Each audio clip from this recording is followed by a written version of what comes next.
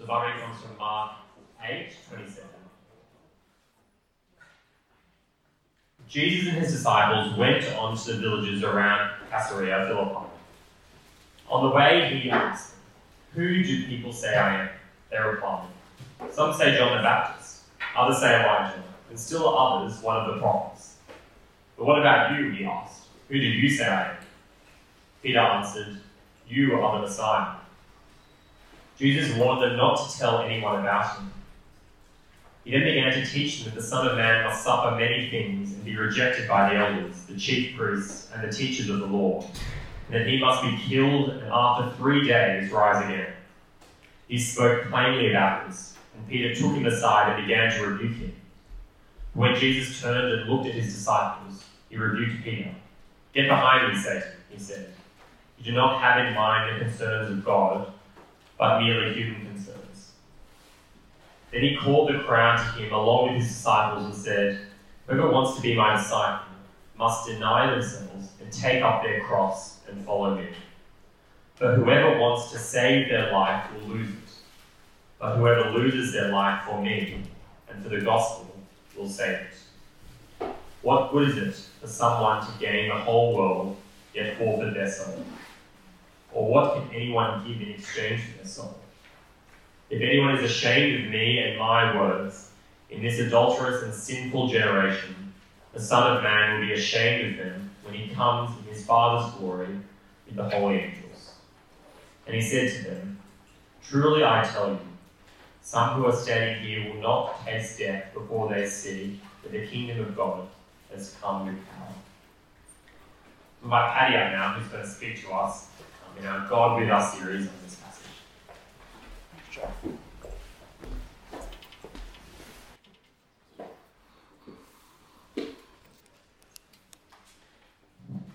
Well, good to see you here at Poet Meeting on Wednesday. I have to remember that because while I was here last week, I was giving a talk, and I gave this talk last Thursday. So now I've got to remember what day of the week I'm up to. Just let me... Yep, here we go. I don't know, they wire me up with all this sort of stuff.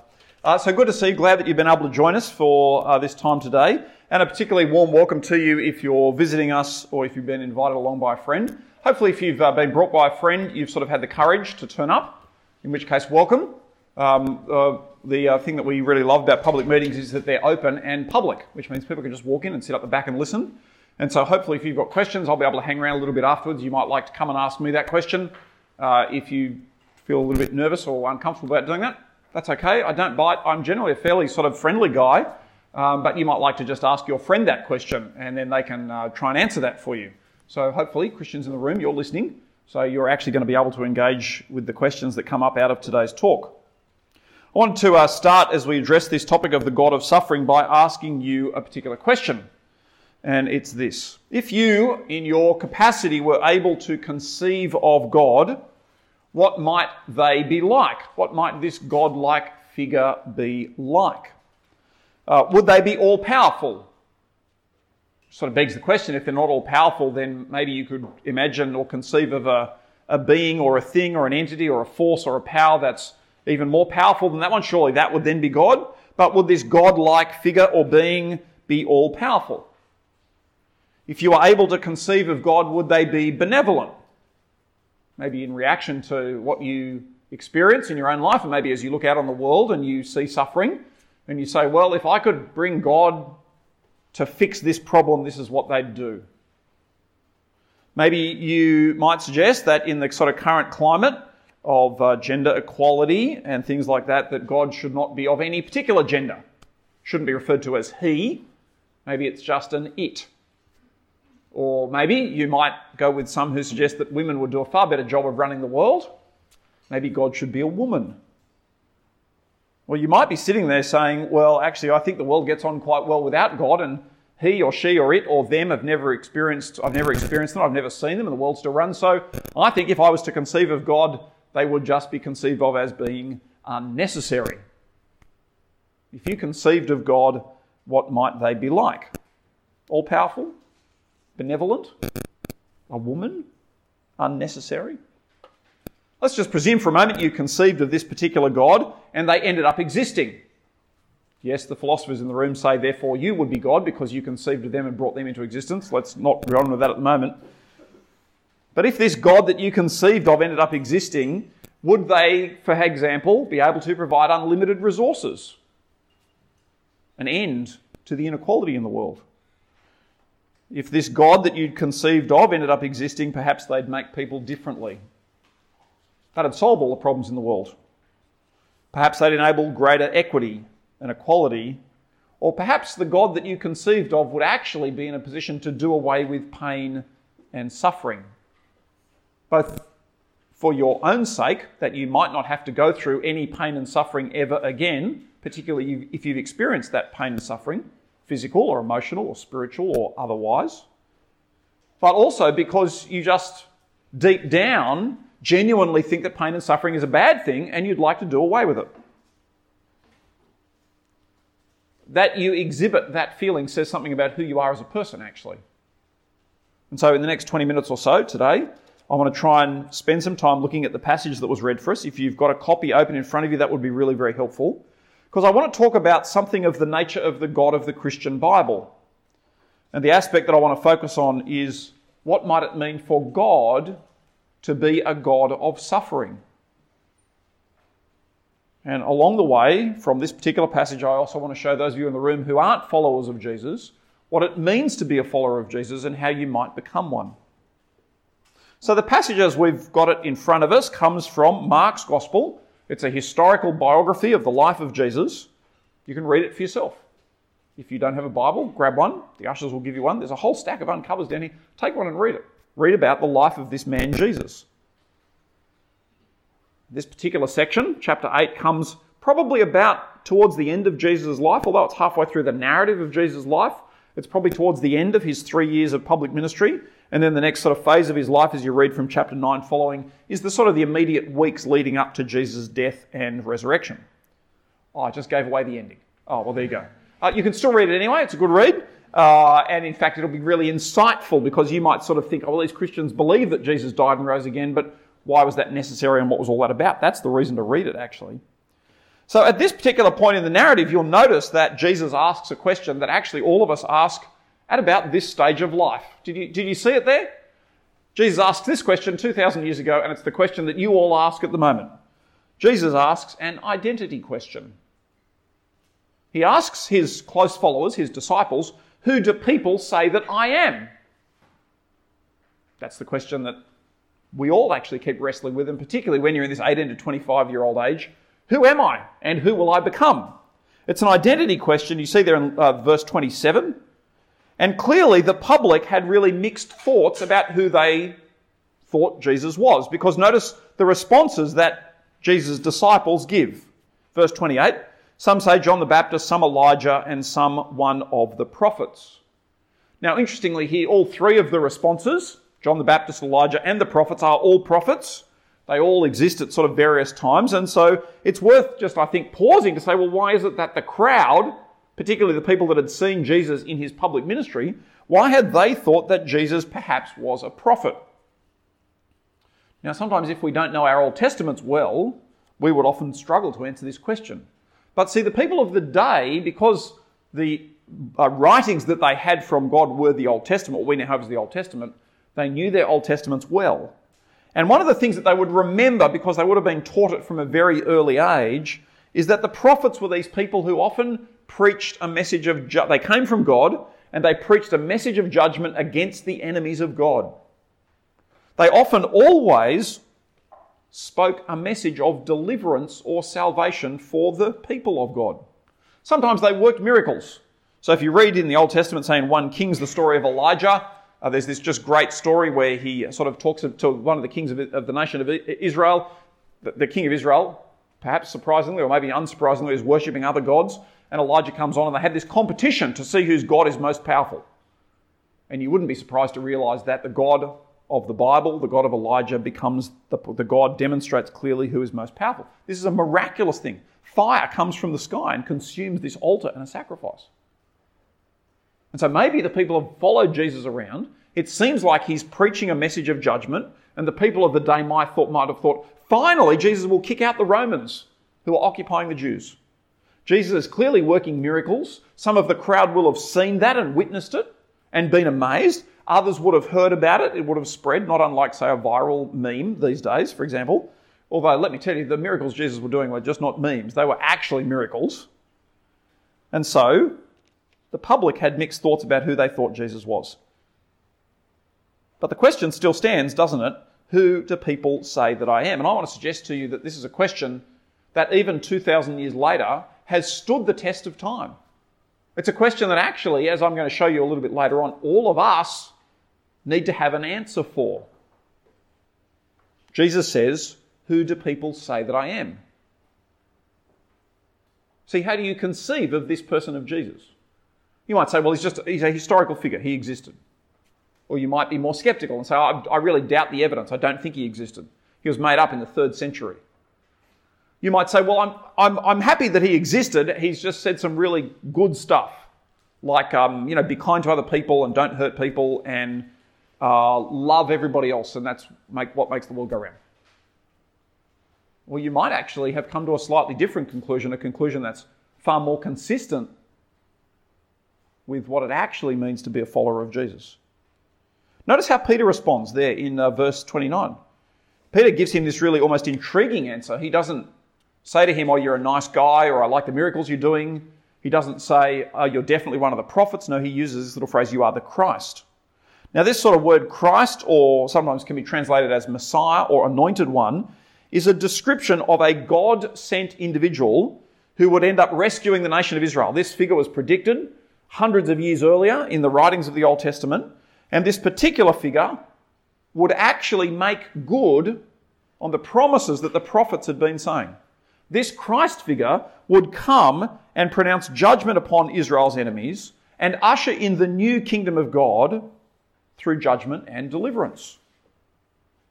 And the rule of this Christ figure, this Messiah, is expected to continue into all eternity. This was the promise that the Israelites had received. God with us. God with humanity. God ruling in perfect relationship over the world with all of his creation. And this came as no surprise to the Jewish people. That's what they had taught their children from an early age. That's what the Old Testament had been predicting for 400 or 500 years. And so against this backdrop of Old Testament expectation, Peter, having spent 3 years walking around with Jesus, says, you're that guy. You're the guy who was to come. You're the guy who is the Christ. And so Jesus then in verse 31 begins to teach them what it means for him to be the Christ. He uses another little Old Testament phrase, the Son of Man, but he talks about what it means for him to be the Christ. Did you see it there in verse 31? I'll read it again. He says, he began to teach them that the Son of Man must suffer many things and be rejected by the elders, the chief priests and the scribes, and be killed, and after 3 days rise again. Now, to many that would seem somewhat strange and almost contradictory. Surely this Old Testament figure is this great kingly figure who is to come to deliver the people through defeating all of the enemies, through saving all of the people who are under the suffering of enemies. But this is how Jesus describes what it will look like for him to be this great Saviour. It will be through suffering. Surely this as well is somewhat confusing, because would we not, if we conceived of God, just do away with suffering? Why then does this individual, this man, Jesus, who claims to be God's promised Messiah, then pronounce that the means by which he will become the Saviour is through suffering? See, surely in our own experience, we would seek to try and minimise suffering. Now, I know some of you don't do this all the time, because some of you like rigorous exercise. I know there's some in the room who like rigorous exercise. I know most of you don't, but some do. And some of you may regularly attend the gym and just try and show off to your mates. I mean, not show off, perform. I mean, just, lift as much weight as you can. My observation of people who go to the gym is they spend more time standing in front of the mirror instead of actually lifting the weights. So in that case, I guess suffering's a good thing. People who go for a run, a really, really long run. Do any of you really like running a really long distance? It really hurts. I've done that occasionally. And you start really suffering and it's very painful, but deep down you go, this feels so good. And sometimes you know it's actually good for you to get some regular exercise. But generally in life, with the exception of exercise, don't we try and minimise pain and suffering? We rarely put ourselves into situations where we say, yep, I'm going to go into that relationship because that person's going to be mean and nasty and vindictive and speak cruelly. Like, we just don't do that. We rarely step into situations where we know we're actually going to physically suffer. We often run away from the things that would cause us pain, and we often almost flee to the things that will bring us pleasure. Is that not the reality of life? And the world and its desires often encourage it, don't they? Which is why we get so frustrated on Instagram. Because we flick through and we look at other people's photos and they're so much better than ours. Their holidays look so much more attractive. Their food looks so much more tasty. We go, oh, I wish my life was like that. Their life is clearly very pleasurable. Mine is not. I wish my life... Do you see? Naturally, as human beings, we tend away from suffering and we tend towards pleasure. But notice what Jesus says here. He began to teach them that the Son of Man must suffer many things. Jesus goes willingly into suffering, which means we ought to really ask the question, who is this man? Is he just a masochist? Jesus just asked the question, who do people say that I am? And from an outsider's point of view, you might say, you're a crazy guy who walks towards suffering. But then it also begs the question, why? Why would you go through so much?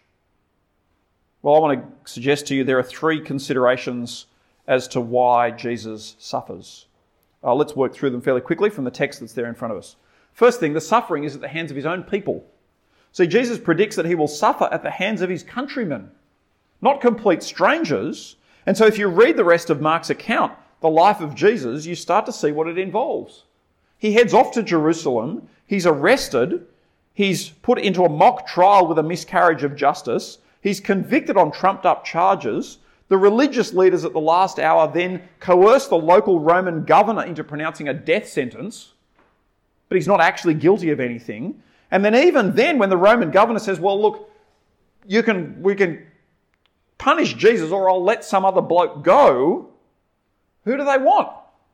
They basically want the local form of a terrorist who's been going around killing people. Release that guy, punish Jesus. All from his own people.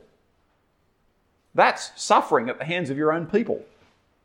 But intriguingly, I think what is perhaps more stunning and confronting is that Jesus, as the Son of God, God with us, goes willingly to suffer, and he goes willingly to suffer even though from before all of eternity, this one, the second person in the Trinitarian relationship, has been with his Father in perfect relationship.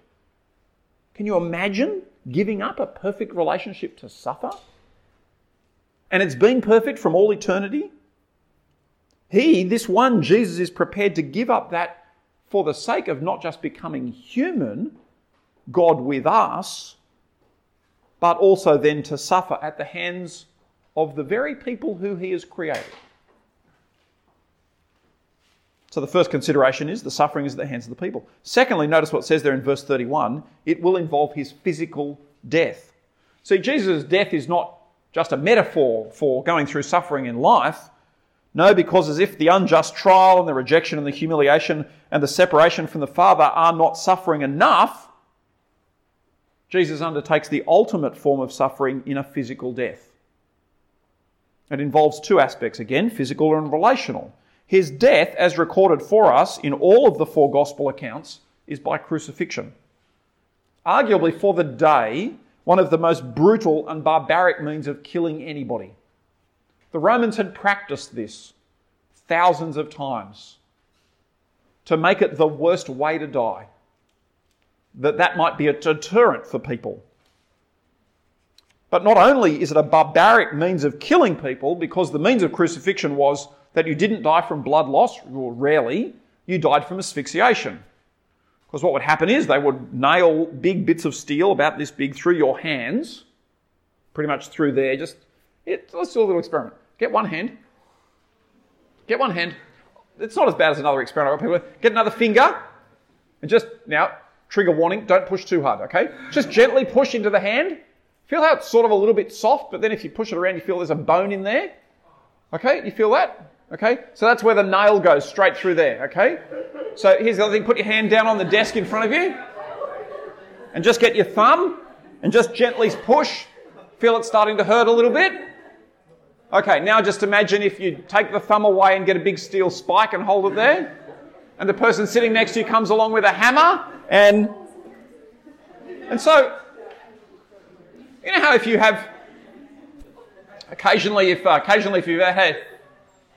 you go to hospital and you've had a general anaesthetic, what they do is they give you a local anaesthetic first, because then they put a reasonably sized needle, sorry, it's not that big, they put a reasonably sized needle into your vein, they give this little local anaesthetic and they do this, and they say, this needle, you're just going to shove it in there. And no, back in the day with crucifixion, there's no anaesthetic. They tie your hand down so you can't move it, they get the steel spike and they just slam the spike through your hand into the timber. It is excruciatingly painful. One hand on this cross member, one hand on this cross member, and they do the same with your feet. Sometimes they put 2 feet on top of each other and put a steel spike straight through the top of them. Lots of little bones in there that get shattered immediately. We actually have some archaeological evidence, I should have brought a photo of it, of someone who's been crucified. It's a calcified set of ankle bones that have been stood together like that, and the steel spike has gone straight through the two of them. And what the archaeologists have found is this steel spike, it's literally about that long, and 2 calcified ankle bones. You can just imagine how painful this would be. This was crucifixion. And the reason why you died from asphyxiation was because they set you up on the cross so that you had to keep pulling yourself up to keep breathing. So your hands were always up and held higher than your rib cage, which meant you actually died excruciatingly painfully over a couple of days. Not immediately. This is the death that Jesus is willing to go to. And associated with this is the shame of crucifixion. See, the crucifixion, death by crucifixion, was for criminals. Jesus is willing to do this. It's a horrible way to die. But secondly, in the actual death of Jesus, we see the separation of Jesus from his Father in the relational sense. Because his death is recorded for us later in Mark 15. Jesus cries out, my God, why have you forsaken me? It's relational anger being poured out by the Father on the Son in what was, up until that point, a perfect relationship. The full anger and wrath of God is poured out. That's the punishment that Jesus undergoes. So secondly, the consideration, it involves his death. Thirdly, notice there in verse 31, it will not end in death, for it promises a resurrection. There is a limit to the suffering of Jesus. It will end in death, but the prediction here is that there will be an expectation that he will rise from the dead. See, here in this brief prediction in verse 31, Jesus gives us insight into what it means for him as God with us to suffer. He's prepared to suffer at the hands of the religious leaders. He's willing to go to the cross to suffer physically and die, but his suffering will not be permanent. So what then does all this mean? Well, my first question is this how you would conceive of God? And generally we would say no. Secondly, what this means is that this is a God who commits to be with us, but does so in order that he would suffer and die. Why? What God would do that for the sake of his creation? You see here that Jesus speaks plainly about what's about to take place in verse 32. Even when Peter seeks to try and stop Jesus from pursuing this path, Jesus sternly rebukes him. And the reason why is because what Jesus has in mind, all part of the plan of God, is that he would come, live, demonstrate he's the Messiah in the manner in which he lives, but more fully demonstrate he's the Messiah in the way in which he suffers and dies and rises again. So what this episode of Mark's Gospel reminds us is that the God who came to be with us suffered horribly. God in the person of Jesus became like us and died and suffered. Which is why, on one hand, God can understand what we're going through, no matter what physical emotional or spiritual suffering we undergo as creatures, as humans. God himself has been there, for he too has suffered. But more than that, I want to suggest God has suffered not just as an example for us, as much as that is true, and we can read about that elsewhere in the New Testament, or so he can sympathise with us, as powerful as that is. But what did it mean for God to be with us in suffering? He's not just a good example, as good as that is. He's not just one who can empathise. No, what it means was that Jesus was prepared to suffer the punishment from God that we deserved, that you and I deserved by being part of humanity. And that punishment is due us because in our humanity we keep rebelling against God. We say to the Creator, actually, I think I can do things better. Actually, I want to follow my own desires. Actually, I don't actually want to listen to you. It should have been us dying for that rebellion. But God sends Jesus to step into the place which we deserve. This is God with us, voluntarily entering into suffering that we might not have to suffer for all eternity. Which means the consequence of Jesus suffering in the place of you and I is that he can genuinely, rightly and truly offer salvation, redemption, forgiveness, because he has suffered and because he's taken the punishment for our sin, which means we are no longer under the personal wrath of God. Which means those who are no longer under judgment, having been forgiven by trusting that the death of Jesus achieves this, can therefore live rightly as followers of this Messiah. Which is why Jesus goes on in verse 34 to address the crowd, those who would follow after him. And what is it that Jesus requires for those who would follow him? Notice what verse 34 says. Let him deny himself, take up his cross, and follow me. For whoever would save his life will lose it, but whoever loses his life for my sake and the gospel's will save it. See, the passage goes on there to indicate that in verse 38, this Son of Man who died, who rose again, will actually return one day. And on that day, as ruler of the world, Jesus will actually ask each of us to give an account for how we have responded to this question. Who do you say that I am? Because on that day, it will all be clearly revealed who he is. He is the risen Lord, ruler, Jesus Christ, God's promised Saviour. And that day will be the moment where you will need to give an account. And so the question you get to address for yourself today is, how will you respond, knowing that that day is coming? Not unlike the question, how will you prepare for your end-of-year exams? You know they're coming, because we've passed the census date. The exams will be here one day. Will you work now, or will you start in mid-sem? Or will you delay until Stewback? Or maybe the night before? The morning of? See, knowing the future actually helps us make better informed decisions now. Jesus' claim for the future is he's coming back again. So the question is, how will you respond to this question when Jesus says, so who do you say that I am? Will you have sought to gain the whole world, but in doing so forfeit your soul?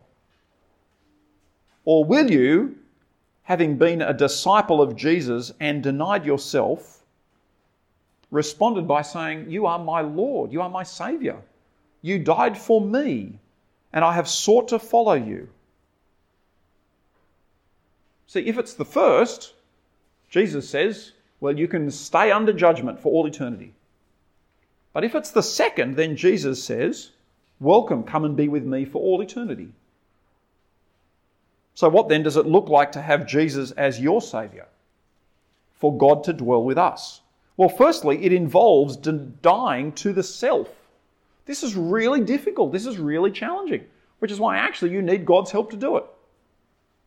See, you cannot just wake up one morning and say, I'm just going to be a better person and that will please God.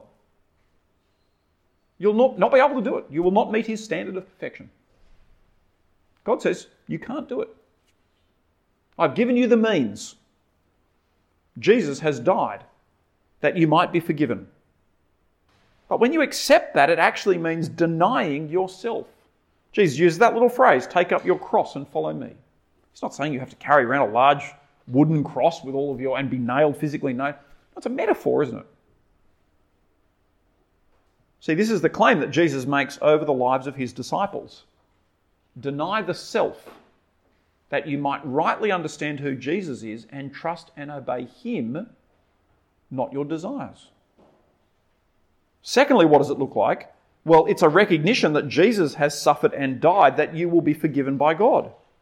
This is God come to us. This is what he's offering. Forgiveness, acceptance, salvation. The things we deeply long for, actually, in our own existence. God says you will find it most fully and perfectly in a relationship with me through the death of Jesus. But thirdly, what does it look like to have Jesus as your Saviour? Well, it's living daily with whatever suffering will come our way. See, the world is neither a good nor an evil place. The world is a dangerous place. There's good and evil in the world. People will suffer. Some to small extents, some to great extents.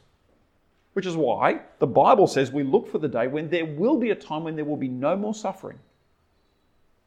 But in the meantime, those who are disciples of Jesus will live daily with whatever suffering will come. And we're going to need help doing that because suffering is really painful. It hurts. But being a disciple of Jesus means you fix your eyes on the end time. You do not ignore the suffering, nor do you dismiss it and just pretend that it's not happening. No, actually you live through it. So to finish, how do we try and sort of pull all this together? Well, let me try and here. I want to say to you that God has been with us in the person of Jesus. God has experienced suffering. He knows very powerfully what life is like as part of humanity, which means he can relate to every aspect of human life. But more importantly, he's become God with us and died and risen from the dead that you and I can be in a restored relationship with him. And this is the offer that's made today. God has suffered for you. Accept his offer of forgiveness and therefore live differently between now and his return.